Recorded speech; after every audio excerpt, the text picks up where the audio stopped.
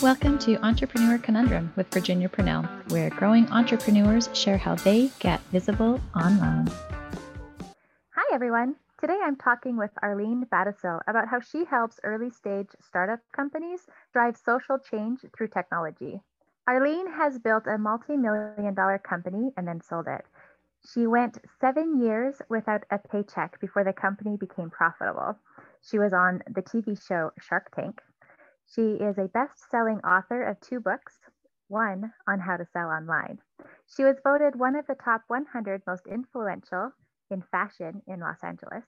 She won Best in Show during the Fashion Week in Los Angeles. She has also done the Iron Butt Challenge 3 times. That's where you ride your motorcycle nonstop for 24 hours, and you have to have ridden 1,000 miles before the end of the 24 hours in order to win the challenge. Welcome, Arlene. Thank you. Thank you so much for having me. That's lovely. It's so funny to hear about the Iron Butt Challenge because once you've managed to ride, I rode in one of the challenges from Los Angeles to Denver on my bike nonstop for 24 hours. I think I got there in 21 hours. And by the time I got off my bike, I couldn't walk anymore. Right? But it was worth it. I mean, who drives from LA to Denver on a motorcycle in 24 hours? Right? Yeah. My dad used to, because we live up in northern Alberta, and he used to come out of work, and then he would have to drive a couple hours out of work to even get home, and then drive like 22 hours to southern Idaho, where my mom was. Goodness. Yeah. Yeah, Wow. and he would do that nonstop. But at least in a vehicle, you could shift your position a little bit more. Yeah, absolutely. And also you have the advantage and benefit of air conditioning or heat, none of which are present when you're on a motorcycle. Or even just like the wind, right? Like not having the wind on you. Exactly. Or the bees going down your shirt.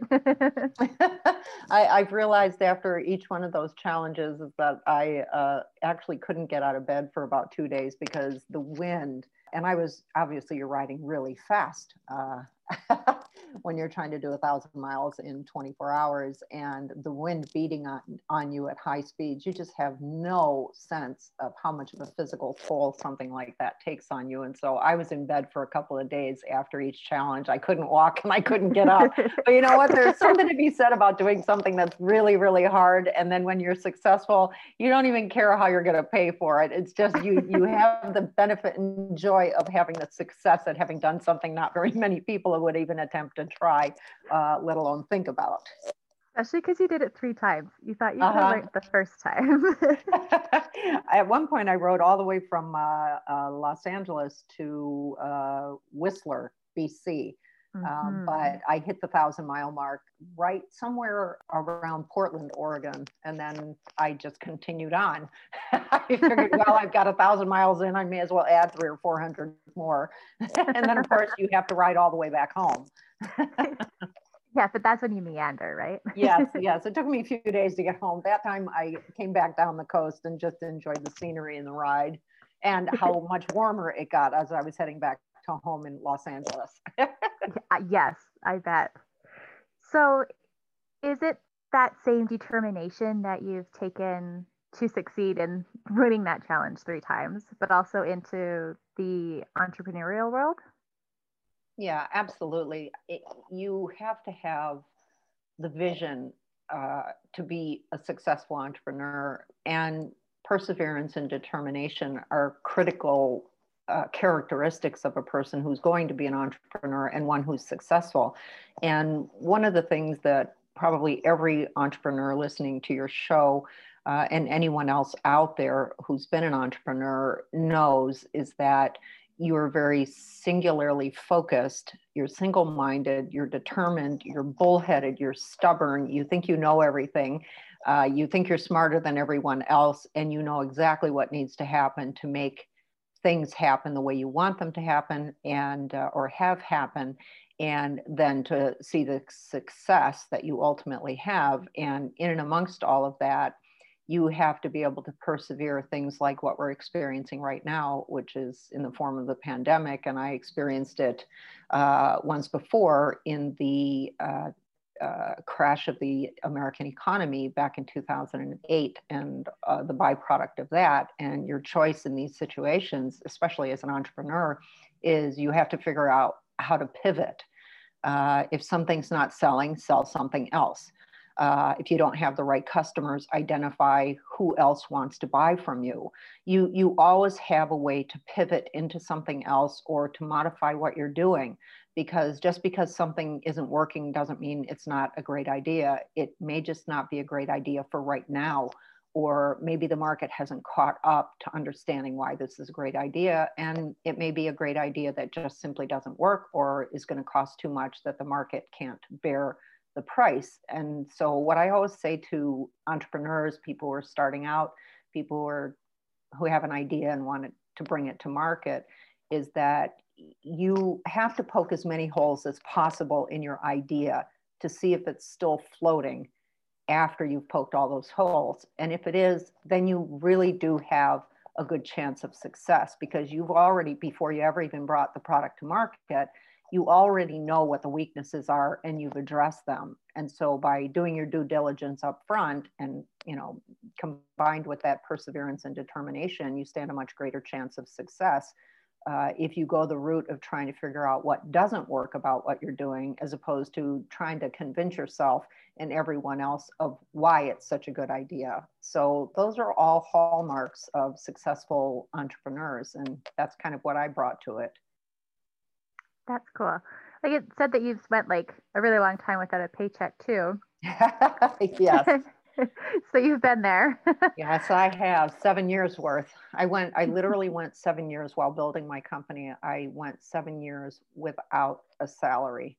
And people say to me, yeah, but you had to have some money coming in. And what I was doing while I was building that business, working all day and night on that business and growing it, is that I was paying other people. And I had to have other people doing things. And so everybody else got paid except for me. And what I had to do is I was hustling freelance jobs like crazy. Wherever I knew how to do something, I was out hustling any kind of work that would bring money in to sustain me during those long years that I was building that business.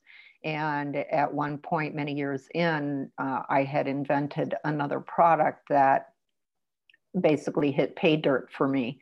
And the rest is history. And now that company just kind of runs on autopilot and sells the same thing over and over and over again and continues to be successful and profitable. Believe me, there have been many, many years where I had no money coming in from that business. I had dumped all of my money into the business and wasn't certain about what the outcome was going to be, but I knew I had the right product. I had the right audience. I just had to wait for the market to recover from the 2008 crash, and it eventually did, and made it even more successful than it might have otherwise, because there was so much pent-up demand for the product that I was bringing to market.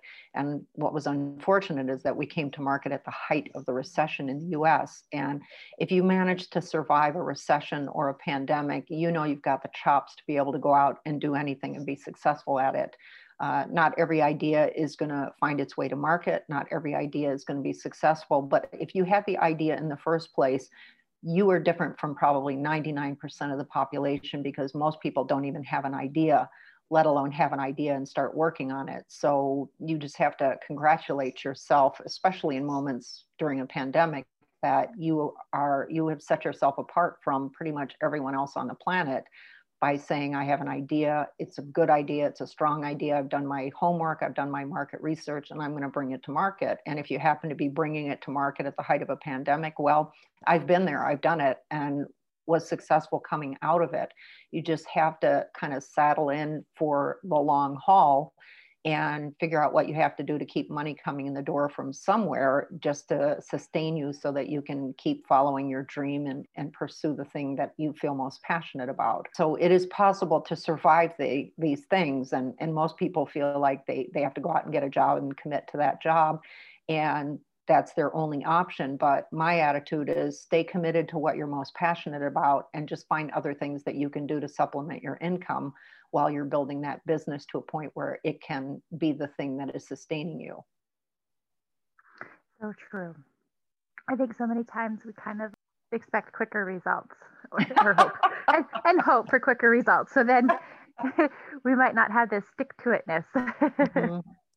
Well, you know how it is that, there's the old expression about, a lot of celebrities and stuff, they call them overnight sensations. And when they talk about how it took them 10 or 15 years to get to a point where anyone even ever noticed them, and the number of auditions that they went through that they didn't get the part, and the level of demoralization they felt and how discouraged they felt. And the people who win are the people who stick to it. And that is especially true right now. And one of the most challenging things right now in the pandemic is that you've got entire industries that have been decimated because of the pandemic. And those are the restaurateurs, they are the retailers. Although retailers have the ability to go online, and restaurants, for as much as you're going to do carry out or curbside delivery, there's just no way for them to sustain themselves because the margins are so low in the restaurant industry, and you're dependent on selling other things like alcohol and desserts and things like that really add to your bottom line. And if you don't have people coming in the door, you've got all the overhead of the space that you're leasing to have your restaurant. So restaurateurs are really they've already taken it in the short, so to speak. And for people who are those kinds of entrepreneurs, there aren't many ways to pivot. But if you can figure out, is there, your best selling dish that you've been selling? Well, then you make it, you freeze it, and you start doing home delivery. There's always a way to do something other than what you were doing before these catastrophic events took place. But you have to be willing to let go of what you started with. And that's why I never tie myself to one idea or an idea, because I can't be sure that's the idea that the market is going to respond most positively toward. And so if I find that something is not working, I move away from it and I do something else. And I have pivoted throughout my entire career, both when I was working in corporate America and also as an entrepreneur. And now, all of the work that I'm doing in Canada, now that I'm living in Toronto.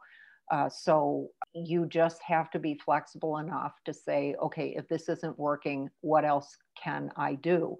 And I've used the same motto for myself that I've used throughout my entire life. And that is, what's your next move? And that's how I got through the last recession. I just kept asking myself, even in the darkest moments, even in the moments of the greatest despair, when I felt like nothing was ever going to change, the business wasn't going to improve, that we weren't going to have the success we had hoped for, or even any, because there had been such a long stretch of lean times coming out of that recession. And I just propelled myself forward by continually asking myself, what's your next move, Arlene? What's your next move? Because at least that would give me some sense of, I have some control in this situation. I have some power in this situation. And that is actually what motivated and propelled me forward to be able to get through that last catastrophic event economically. So you had talked about like not sticking with one idea. You always you're not sure which was sick. So do you do that within the same niche or niche, or do you do it in different niches too? Well, usually you stay within the same niche, absolutely, because you've got a lot invested in it. You know a lot about it. You understand the target audience. You know what the price points are. And sometimes you have to figure out something else. So for example, one thing I did in my company, GoGo Gear, was that we had been selling only jackets.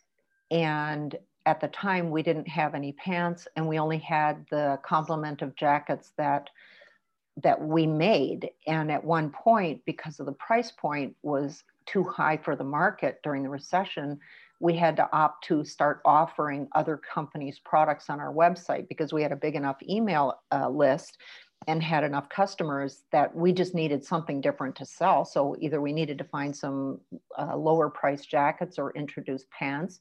And that's what we did. We introduced pants until I invented a very different kind of specialty pant. And then that was the new product that we were selling. But the reality is that I was just as comfortable, if that business hadn't succeeded, I was just as comfortable going and buying a coin laundry because it's recession proof. People always have to wash their clothes, or getting involved in those places where people who have apartments or moving out of their houses, they rent a storage unit. And those are also recession proof. And so what I knew, having had this experience, bringing a product to market at the height of the recession, I knew that if I had to look for something else to do, if I couldn't be successful in the retail business, I needed to find something that was recession proof. So, the one advantage I had in the retail world was that I had started the company in the real world, not the online world. And the way I pivoted at the point that everything collapsed and my own industry, the whole motorcycle industry collapsed in 2010. And when that happened, I was selling in a lot of stores at that time. I had stores buying my product. And so I was doing just fine as a manufacturer and wholesaler. But then all of a sudden, those stores started closing. And in fact, in the span of 1 year, there were 18,000 stores that were, potentials for me to sell my product through. Of those 18,000, 10,000 of them went out of business in 1 year. And so there was no one left to sell the products. And so my only choice, my pivot in that case, was not to sell a different kind of product, but rather to start selling on the internet. And that's when everything broke open for us, because now we had the ability to put our products on Amazon.com and Amazons around the world.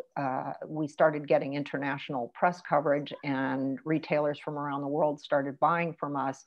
And it was the internet that really made our business for us. But that was not how you would traditionally sell in retail, because it was really well before we came to market at a time where the extent to which people are selling online was nothing by comparison to what it is today. And Amazon was nowhere near as big as it was in 2008 and 9 as it is today. So our pivot was simply to go somewhere else to sell the product as opposed to selling a different product. But we've also done that as well. So just to back up a little bit, how did you get started in the entrepreneurial world? Sorry, my questions might just jump around a bit based off where you went. No, that's totally fine. The question is totally fine. The reason I'm laughing is because I'm actually quite an unwitting entrepreneur, and it was not my first choice in life, although my temperament and personality is much more suited to being an entrepreneur than being a team player and working for anyone, because I'm too bossy. But seriously though, no, my earliest days of becoming an entrepreneur happened when I left a corporate job, a big corporate job, and I just couldn't work for the guy that owned the company. And I just felt, you know what, I can't do this anymore. I can't work for someone like this. And I actually went out and started my own company in the field that I was in at that time. And it was completely different from what I've done since then. But it was something that I knew how to do it. And I knew that I could sell my services in that area. And so I went out and built that business. And then I got a big job offer from a company, a much bigger company, is a multinational corporation that I worked for. And I spent 7 years working for them. And that's when the market crashed. And so I was back to being an entrepreneur then. And what happened in the beginning was that in the beginning of the company, I had taken my severance package from the company that I lost my job from, and started this company, GoGo Gear. And in the early years, I was coming to understand how to sell on the internet, even before it was possible to advertise on the internet. Google ads were out there, but Facebook didn't even have an ad platform at that time.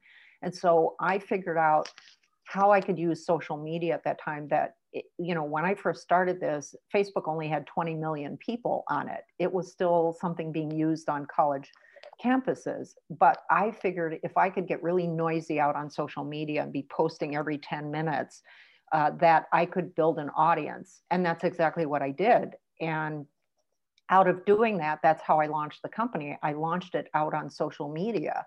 And I was talking so much out on social media that I was written up in the Huffington Post, and a bunch of bloggers were writing about how influential I had become on social media because I was omnipresent. I was everywhere. I was ubiquitous. And I was doing that because I didn't have any other way of reaching people. I didn't have a way of advertising. I didn't have the money to do any kind of advertising, either traditional or online. And so all I did was talk. And when I was in China at that time, I was there for a couple of months dealing with my factories. I was on Twitter and Facebook from China, posting about every last little thing that was happening to me in China. And they were just really hysterical things that you just would never think of when you're in North America. And here I was in China, by myself with nothing but a cell phone app that could translate Chinese to English and English to Chinese. And that's how I was, traversing the whole country of China. And, part of what happened is because I was using social media so much, I was building a whole new skill set from what I had been doing previously. I was in the real estate business. I was working for a real estate developer, a big one. And then I moved into this world of selling things on the internet and selling to stores. I hadn't been in the retail business before. That was new. I'd never been in the manufacturing business. That was new. I didn't know how to sew. And what was I doing, being in the clothing business? And there were a whole lot of things I didn't know anything about. Least of all speaking Mandarin, of which I speak a little now. Out of necessity. Yeah, exactly. And so, a lot of times for people when they become entrepreneurs, it really is quite by happenstance. There are circumstances in your life that sort of push you in that direction for lack of anything else, where it's like, well, what else am I going to do? And then you start pursuing your passion. And it wasn't my passion to go and become an entrepreneur. It's just sort of how all the cards fell into place. And now I was in business. So it was never a goal of mine to go out and become an entrepreneur. It just sort of happened. And then from that point forward, I knew that's what I needed to be doing because I wanted to run the show. And I had managed people throughout my entire career, but having your own business and running that business is a very different enterprise than managing people for someone else's company. Or a person who owns a company or a corporation. The stakes are completely different. And when you've got all the skin in the game as the entrepreneur, you approach that business very differently than when you work for a company and have the security of that paycheck. And so I'm a risk taker. I was willing to accept all of the uncertainty associated with being an entrepreneur and just set about doing it. And because I didn't know a whole lot when I first became an entrepreneur, I didn't know that there were any rules. And sure, there are rules, but I don't even care about that. I've never cared about rules. I just know what I want to do and I'm going to go and do it. And if somebody says no, I'll figure out how to turn it into a yes. If someone says it's not possible, that's all the more reason for me to do it. If somebody tells me something isn't possible, I'm going to prove them wrong because it's just a nice challenge. And for me being an entrepreneur, I solve big problems. I solve big problems with technology now. And that was something I didn't have available to me more than a decade ago when I started my company. And so, the beauty of what is available to us today for the purpose of being entrepreneurs, for the purpose of helping people, for the purpose of changing the world, the technology is the key to everything. And so now that I have pivoted once again away from my company since someone else now owns it. And I'm happy about that because that left me with a nice exit and I could go off and do other things. And now I have moved out of retail and I'm in the technology business. And I've had tech skills since university many, many years ago, but I was never able to actually employ them or deploy them. And now I have the luxury of being able to do that. And so I just keep kind of shifting gears because I get bored doing one thing for too long. And the fact that I was with my company for as long as I was, it was almost 12 years. That was a little long in terms of how long I like to stay anywhere.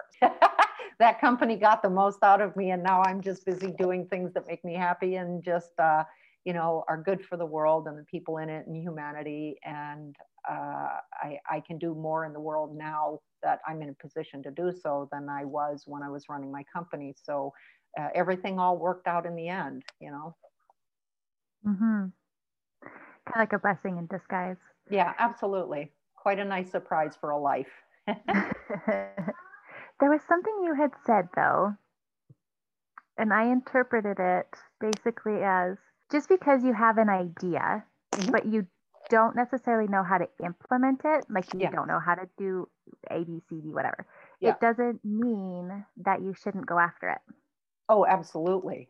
I mean, if you think because you don't know something, that's reason to not pursue something, you're your own worst enemy.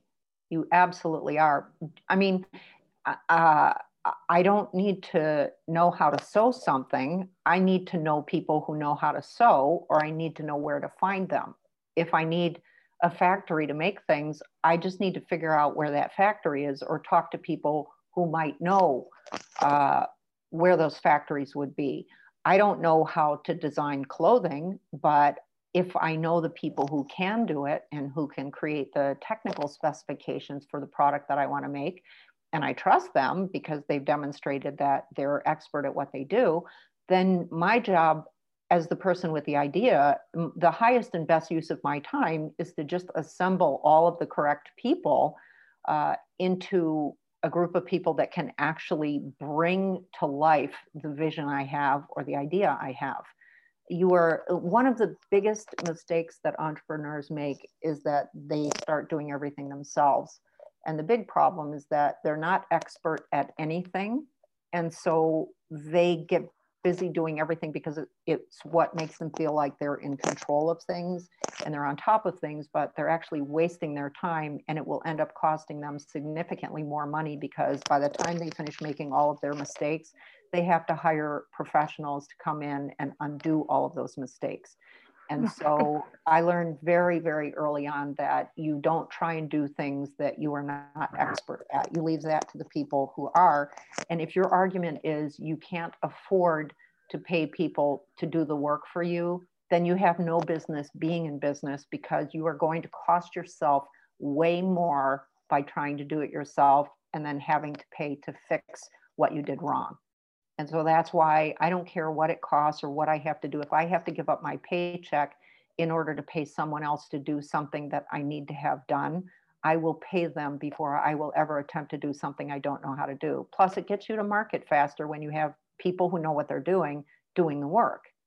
And the quality of the work is always going to be better than if I attempt to do it myself. My job is to be the visionary. My job is to go out and sell my product. My job is to understand the market. My job is to know what kind of people to hire. My job is to understand what kind of messaging do I need to use for the product that I'm selling.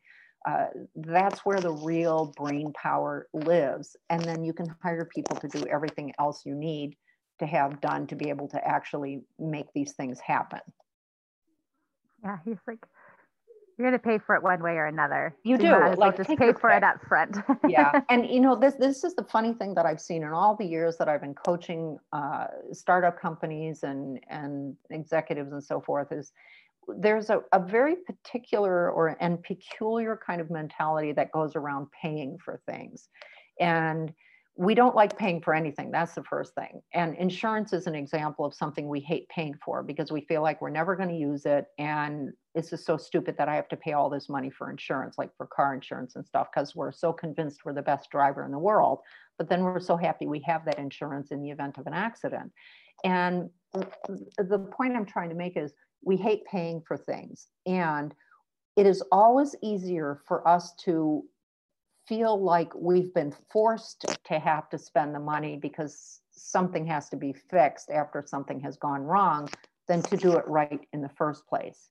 Because then we can just say, oh, well, this bad thing happened, therefore I have to spend the money. So for people who have, older houses, the best thing is to just spend the money to make sure the house is in tip-top condition the whole time instead of going years without doing any maintenance. And then all of a sudden the roof is coming off. And now you've got a huge bill to pay. And this is what every entrepreneur does because they're always, the classic thing is that an entrepreneur will say to somebody who isn't very good at something, I'll give you 5 or 10% of my company if you'll do this $500 worth of work for free. And you can have part of my company. Well, the level of ignorance that is associated with that kind of a statement, it just reveals how much that person doesn't know about what they're doing and the value of the work that needs to be produced. There's nothing to say that a person who doesn't have very much money cannot be successful as an entrepreneur or bring a product to market. You just have to understand that everything costs. You can't do anything for free. And if you're doing anything for free, you're not going to get the kind of work done that needs to be done, which means you have to pay people. And a lot of times when you pay people and you respect their time and you respect the value of the work that they are providing you, you will actually find that they become your partners, not a partner in the business, but later on, after you've honored them up front by paying what they're asking and getting really good work, they tend to give you a break later on because you respected them in the first place.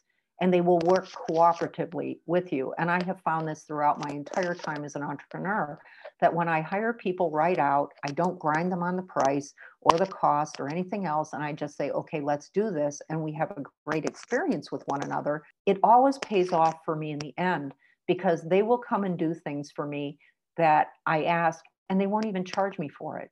But because I treated them with respect in the first place, that's why I get everything on the back end for little or no money, because they want to work with me, because I showed them the respect that was due them because they're experts. Just like you kind of touched on what you currently do. Mm-hmm. So who is your ideal client? Oh, what a juicy question. I can't say it in terms of what kind of industry they're in or the kind of work that they do. It more has to do with who are they as a person and as a visionary, and the extent to which they're willing to take risks and experiment.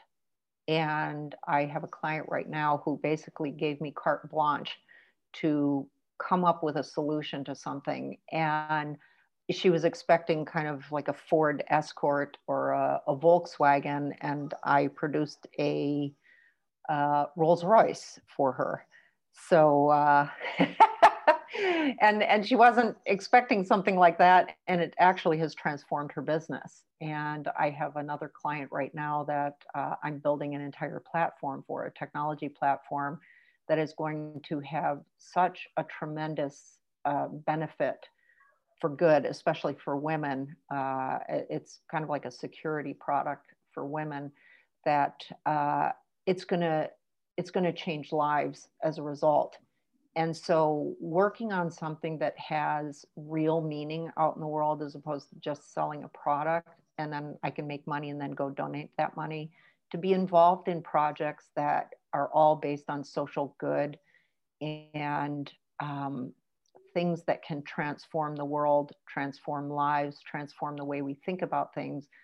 Those are the kind of projects that I want to work on. It's not so much who is the client, but rather what is it that they want to do? And then my job is to figure out the solution for it. And so that has been probably the most gratifying thing I've ever done in my entire career.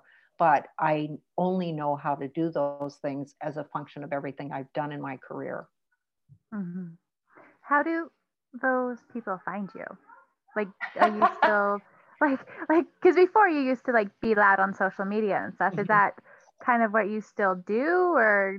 Well, like, no, a lot of it is, yeah, a lot of it is just through word of mouth. Mostly it's referrals. I don't have a website. I don't do a lot of self-promotion because, you know, the work that I do is very involved and complex. A lot of it involves artificial intelligence and machine learning and a lot of data manipulation. And so that work is pretty intensive. And I have developers who work for me and others that are, you know, in the world of science and technology where, yeah, I've done my share of it, but not to the extent that these guys are doing what they're doing today. You know, my programming skills go back 30 years and these guys are using the latest, greatest things. And it just makes my head explode because I just can't even believe this stuff exists, but I know what it does and I know what it can do. And so then I just give the instruction to the people who are going to do the programming and then they produce it. And so if I was out there, you know, trying to build a huge book of business, I'd have to have a lot of people working for me. And I don't want to be in the business of managing a lot of people when the kinds of things that I'm working on are so important. I can manage a lot of people if we're just selling products in the market, which is fine. It's a perfectly legitimate way to live and be as somebody who works for a company. But if I'm doing something really important, like I am now with the things I'm working on, I don't want a lot of business. I'm happy to talk to people anytime, but most of the people who have found me because of the other projects that I worked on, and the clients from those projects are usually referring people they know who are trying to do something to me and the people that work in my company. So that's pretty much how it comes to me. Plus, the other thing too is that as a result of building my company and being on Shark Tank and being so visible on social media, I'm all over Google. I mean, there's probably 10 pages of stuff on me on Google if somebody were to type in my name. So you're going to see, from when I had my podcast, which was called What's Your Next Move, to everything else that I've done. And you can find me in the weirdest of places doing the weirdest things, but that's all part of things that I've done that make up my entire career and knowledge base that brings me to where I am today. So I never have to worry about more business. The problem I have is that I have a desire to do all of it, and I just simply don't have the bandwidth to do it, but I'll get to it. Everyone's conundrum, right? I want to do it all. Yeah, exactly. But I've at least learned to hand off a lot of the work to other people. So I get to do a lot of things. It's just, I feel like I don't have enough time left in my lifetime to be able to do everything I want to do. We're just running short on time here, so I'd like to ask you a couple more questions. What's the best advice you have ever received? I don't know that it was so much the best advice I ever received as much as it was 4 words that I read in a book. And those 4 words were, and the context behind these 4 words and the importance of the meaning to me at the time and throughout my whole career is I was really struggling with how to do something very early on in my career. I was struggling with whether or not it was even possible to do something, and the uncertainty and doubt, not in myself, but just, was it even possible? I mean, I didn't come from a family that had money. I didn't have much when I was growing up. I went to public schools in Detroit. I went through the race riots in the 1960s, the Vietnam War. That shows you how old I am. Life was a really different thing back then. And so there wasn't this world of possibilities available to me. And I was thinking in the sky, but there was no way to reach the sky. And the words that I read in the book were focus and take action. And for my entire life, since I read those words, that has guided everything I've done. You focus and take action. You don't sit there and be thinking, from now until kingdom come about something. You focus on something, you decide what's your next move, and then you act. And it doesn't mean every time you act, it's going to be the right thing or you're going to get the right outcome, but at least you're moving forward. And for me, much like being on my motorcycle, I don't like to ride with anyone because they ride too slow. I like to be out in front, and I like to keep moving like a shark. Not because a shark needs to be vicious, but because the only way a shark can live and breathe is if they keep moving. And I always need to be out in front of the pack because I see what's out ahead, and that's where I want to get to. And everyone else is just in my way. And so in my entire approach to what I've done throughout my career and building my business and all of the things that I've done since I left that business, it's all about, do I see what I want? Then I need to focus and figure out what's my next move and then take action. And eventually I get where I'm trying to get. I get there a lot faster now because I'm older and I've got a lot more experience, but this was true even back when I read those words. I read those words back in the 1980s. And as soon as I read those words, focus and take action, the level of clarity that I had told me everything that I needed to do, and the rest is history. Yeah, like what you said, it's like, even if it's the wrong move, you at least you know that that's not the move to take again. Like, yes, the learning. Yes, yeah, absolutely. If I sit there, I'll never know that that was the wrong move to take. That's right. And even if you make a mistake, who cares? Pivot. Okay. But the goal is just keep moving, because when you keep moving, you're creating momentum. And once you have enough momentum, everything gets a whole lot easier. But if you start and stop and start and stop and start and stop and get upset over something that hasn't worked out, all you're doing is you're just completely destroying the momentum that you have. And so whatever is standing in your way, okay, you move around it, you move through it, you move over it, you move past it. You never let that stop you and your momentum. You just say, yeah, that really sucks, but I still have to keep moving forward. You just have to know you cannot invest any of your emotion into the outcome of anything that you do, because if you do that, you're actually preventing what is supposed to happen from happening.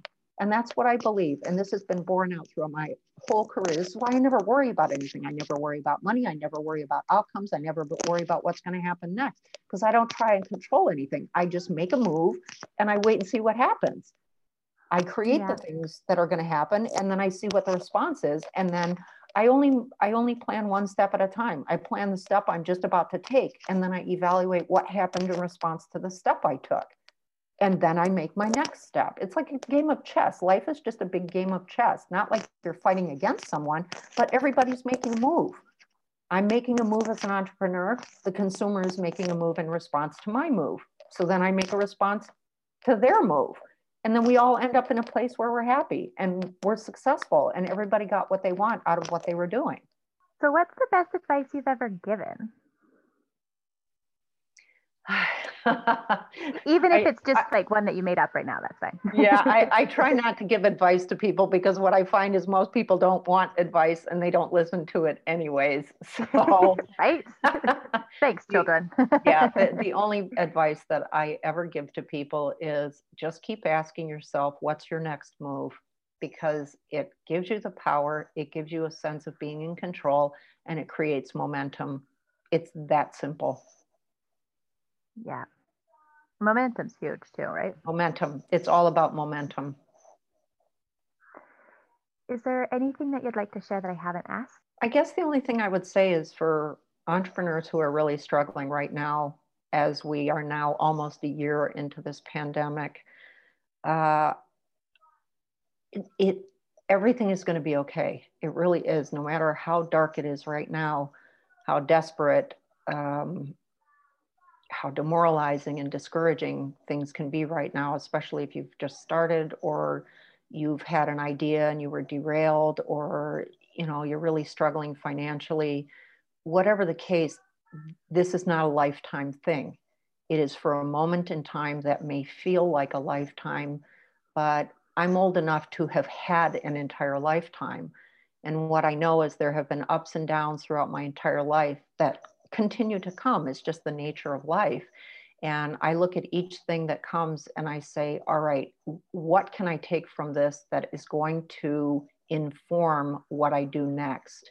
Everything that we're experiencing, even when you have to chase around and find, money to find income, back in the day, we didn't have Uber and we didn't have home delivery and all these things that people can now do to pick up extra money, where people are now shopping for other people because people are ordering groceries online. None of that used to exist. So the opportunities that I had to be able to go out were very, very limited. And so I come from a place where there were no opportunities. And what I look at today in this pandemic is if I were in a situation other than the one that I'm in, where I was short on cash, I would be out there shopping for people. I would be out there delivering things. I would be doing whatever I had to do to bring in enough money to get by. I'd be cutting my expenses wherever I could. I would do whatever I had to do to keep myself in motion, because the biggest enemy that we all have as human beings is despair, because despair is paralyzing.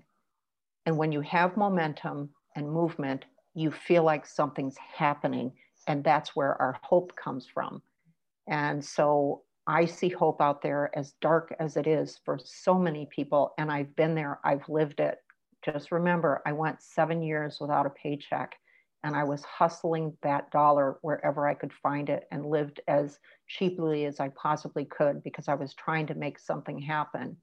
The dark days turn to light. They absolutely do. It is the nature of the way the economy works and the way life works, and that you just have to decide that you're going to trust that everything is going to be okay and focus and take action to deal with whatever you have to deal with right now in your life, so you set yourself up so that you can be doing what you really want to do. I like it.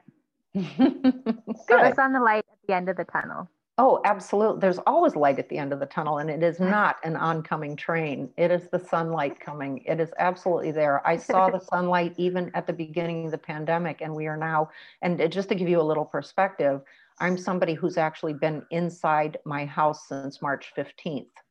We've not left the house because we take the pandemic that seriously. And so everything gets delivered. We do not leave the house. We haven't been to a store. We haven't been anywhere. We've been inside our house. There are 4 of us inside the house, 2 who are in online school. So, imagine four people in the house nonstop for almost 9 months now. And so it's like, you need to see light at the end of the tunnel when those are your living conditions, but that's what we chose. That was the decision our household made in response to what's going on, because we don't put anybody else in danger and no one puts us in danger.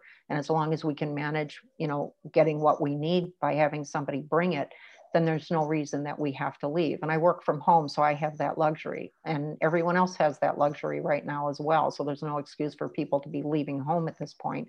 Otherwise, this just goes on forever. But even since the beginning of this, you see the explosion of business and people being hired by Amazon because everybody's ordering online now. The number of jobs that are being created as a result of the pandemic, especially in the healthcare field and PPE and stuff. This is what I know from years and years and years of working, and the way the economy works is that when one sector goes down, another sector goes up. So if people are trying to figure out what to do right now, you get your student loans and you go into the health profession, you go into the technology profession, you follow where the market is moving. You bring products to market that meet the need in the market right now. Don't go create something because you want to create it. You go out and create something that the market needs and wants, and you'll be successful. So I absolutely see great things on the horizon. There's a lot of pain right now. There are a lot of people who are really hurting, and there were a lot of people really hurting like me back during the recession of 2008. And I survived it only because I just said, you know what, I'm not going to let this get me. I'm not going to let it get me down. And of course I had down days, but the reality is that I just had to keep moving. And as long as I felt like something was possible, because I was still in motion and the momentum was there, I felt like everything was going to be okay. And I never allowed myself to sink into an emotional state that paralyzed me. And that's the biggest enemy for everyone, is allowing that emotional paralysis, because you're dead in the water if that happens, because it takes so much energy to get out of that way of thinking. So we all have control over how we are responding to this emotionally. And if you can keep control of your emotions in moments like this and not panic, you're going to be fine. You will be your own worst enemy in a pandemic. Thank you for being with us today. No, it's my pleasure. Thank you so much for having me. I hope this has been helpful. I think it has. So thank you. And I appreciate your words. For what it's worth. Is there anywhere that we can send people to learn more about you or what you do? If anyone wants to contact me, you can find me all over the internet. And actually the best place to find me is probably on LinkedIn. Okay. Yeah. That's just under your name? Mm-hmm. Awesome. Beautiful. Okay. Well, thanks again, Arlene. And thank you. You're welcome. Have a great day. We'll chat soon. Okay. Take care. Bye-bye.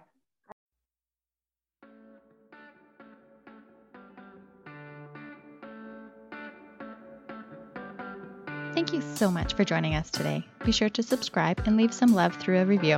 And I'll catch you on the next episode.